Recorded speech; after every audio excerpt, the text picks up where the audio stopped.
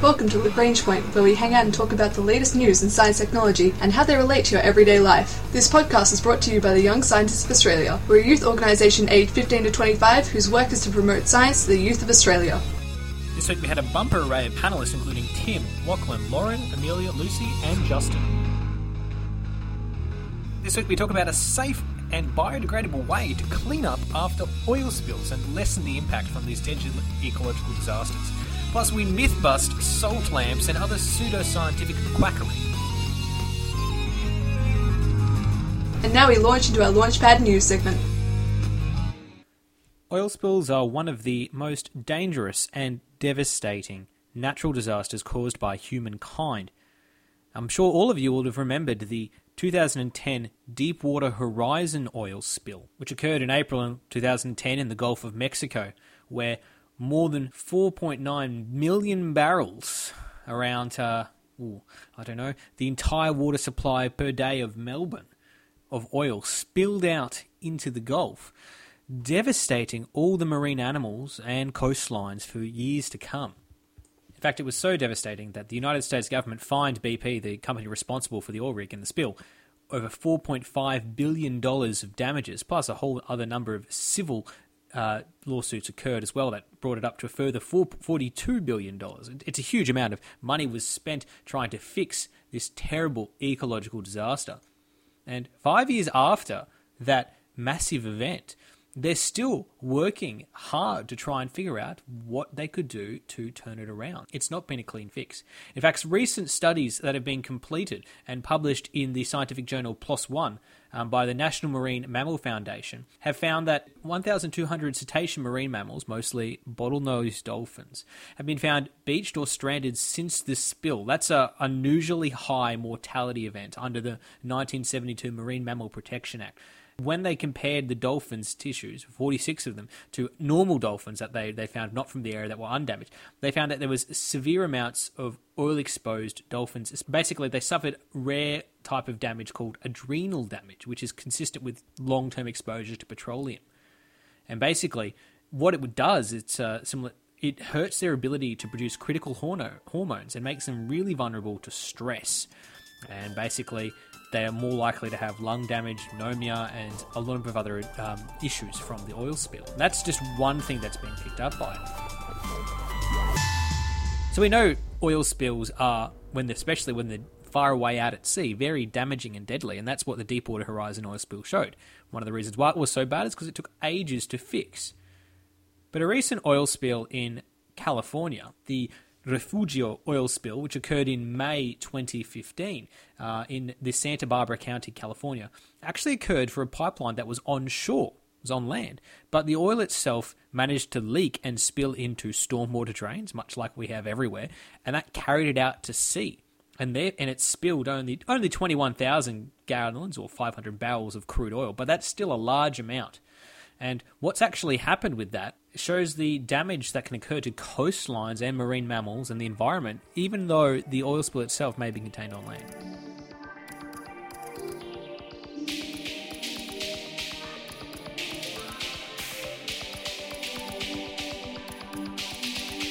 Now, oil spills are really, really damaging and very difficult to clean up, which is what we've tried to show here. But some recent research being done out of City College of New York is actually finding ways to help deal with oil spills in an eco-friendly manner.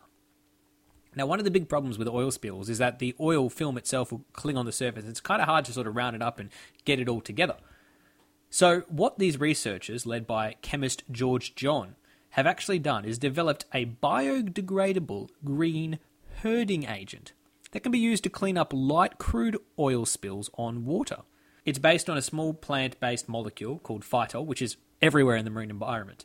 And basically, the new substance could replace the current chemical herders we use, which aren't really biodegradable. I mean, they're stable, but they just sort of hang around there, and they're not really great for the ecosystem.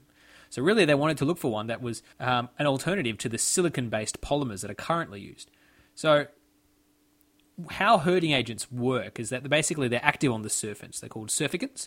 And when they add to the liquid, such as seawater, they reduce the surface tension. And in the case of oil spills, when they're added along the periphery of the oil slick or the big spill area, they contract and thicken the slick or push slicks together so they can be collected or bundled. Basically, if you think about oil and take some, if you want to try this out at home, take a teaspoon of cooking oil and put it into a glass of water, and you'll notice that it will sort of be all over everywhere. And if you wanted to try and scoop it out, it would be easiest if you could sort of herd it into the one spot and then just lift it off the top. And that's effectively what we try and do with major oil spills, just on a much larger scale. And it's a lot easier when the spill sort of contracts itself together, which is what we use these surface agents for, herding agents. But having one that would be biodegradable would enable us to put a lot out there without worrying about damaging the environment. This study, produced by the New York City College, will still take a little bit of time to be replicated and available for use, but it's a great new application of using agents that are chemicals that are already in our water, already present throughout our environment, and repurposing them to help solve a disaster that humankind has caused and reduce the impact of these major ecological disasters and leave the environment in a better place afterwards. That's some great work being done at the City College of New York by lead chemist George John.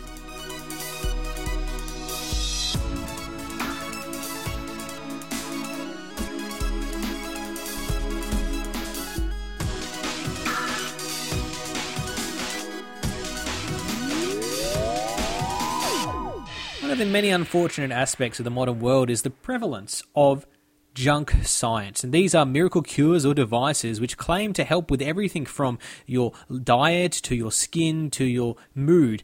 We're using weird, pseudo-scientific, in fact, principles and explanations. And a lot of these things can be hard to dispute and get removed because the people who are selling them seem to be immune to all the laws of logic, scientific reason, and the scientific method. So we're going to talk about and debunk some of these pseudo-scientific devices, starting with a gift that Lauren received of a salt lamp. Salt lamp for my birthday. Oh no. Oh, and I was reading the science inside of it. No, I just loved it so much. I just want to keep the box. What did it try to tell you would happen with you if you used your What was salt the lamp? story? Ionizing the air? Yeah, the salt was gonna ionize the air and keep it all nice and healthy because salt is neutral and That's a fundamental misunderstanding of Also- how fluorides work. It's not polar. Which yeah, is non-polar. citation incorrect. Salt is very polar. Thank you for trying. You'll find that you're incredibly wrong. Yeah. What else was it? I can't remember. It was just a whole bunch of not right things that sounded very scientific. It's It's like you removing used the all the toxins. correct words. In the Yeah. wrong order. It's removing the toxins in the air. I'm like, oh, so is it getting gummy? Like, is there a filter in it? No, No, it's just removing just the toxins from by it. existing. Yeah, It's, go. it's like Conversation electrostatic. Fuck that. It's like Then it goes sort of grody and waterfall. suck up all the dirt. Yeah, after a day of removing all the toxins in the air, Yeah. you wouldn't be able to No, remove toxins anymore. are You'd in just my be air. covered in toxins. That's my toxin crystal. My toxin lamp. It's just collecting all the toxins for you. Yeah. Yeah, so you'd have to like clean it. Like it's like an air filter. You Yeah. have to clean them Yeah. so that it can continue to work. No, it's magic. The salt means that it cleans itself. Because you always feel good near the ocean. If you're That's what it said. You always feel healthy near the ocean. I feel like Yeah. we're putting a lot of expectations on salt. Well, If you're feeling that great in the ocean, like go and hang out in a salt mine. Yeah. Yeah. Or Austria. Yeah, just Austria in general. But particularly the salt mines in Austria would really work very well. Some of the salt caves.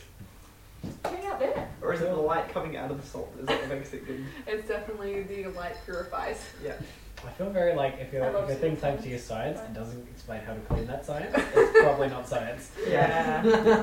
If it doesn't explain how to clean that science, Yeah. I like that. I like it. That's the line where we draw. Like, no, this is obviously bunk. Well, like It doesn't talk about how to clean it. I think it's a good like first video. Like, does it address how to maintain the science? Yeah. Like, if it claims to just work perfectly indefinitely, then that is your very first. That's not science. That's a perpetual motion machine, and you should see a doctor immediately. Yeah. A real doctor. Yeah. If your doctor prescribes more salt, find another one. You get big salt out of it again. Salt lobby. Salt. Yeah. Look, you say that in jest, but I don't know. But it could be a thing. Oh wait, I wish there was like. Like, someone has to be making these rocks and making money Yes, off making these rocks. I love this. I have to So though. have a salt slab. In And my mum has a ton of them. She's got like 5 of them. Anyone who knows my mum would not be surprised by this at all. I'm not surprised by this. You know Millie's mum. But I don't mind them because they do, like, when you put a candle in them, they give off a very sort of pleasant pink light. It's like, oh, this is actually really pretty, but please just advertise it as pretty. Don't try I can still buy it. Issues that we had is that Mum, while I was still living at home, Mum had one in my bathroom, which is where the shower and the bath is. And you know what humid air does to the salt lamps? It just drips salt water. Oh, no. And then everything's like, I hope you're not made of metal. It'd be a shame if some corrosion would happen. It would be a shame if something were to break through your passive film. Yeah, it wasn't like... It wasn't near any, you're doing all sorts of stuff. Yeah, it wasn't near any metal. It's just that, like, whenever I went to clean my bathroom, I had to remove the salt lamp, chip the salt that was dry, wipe it, and put the salt lamp back. Because funnily enough, it dissolves in water. That'd be the cleanest, most purified part of the bathroom.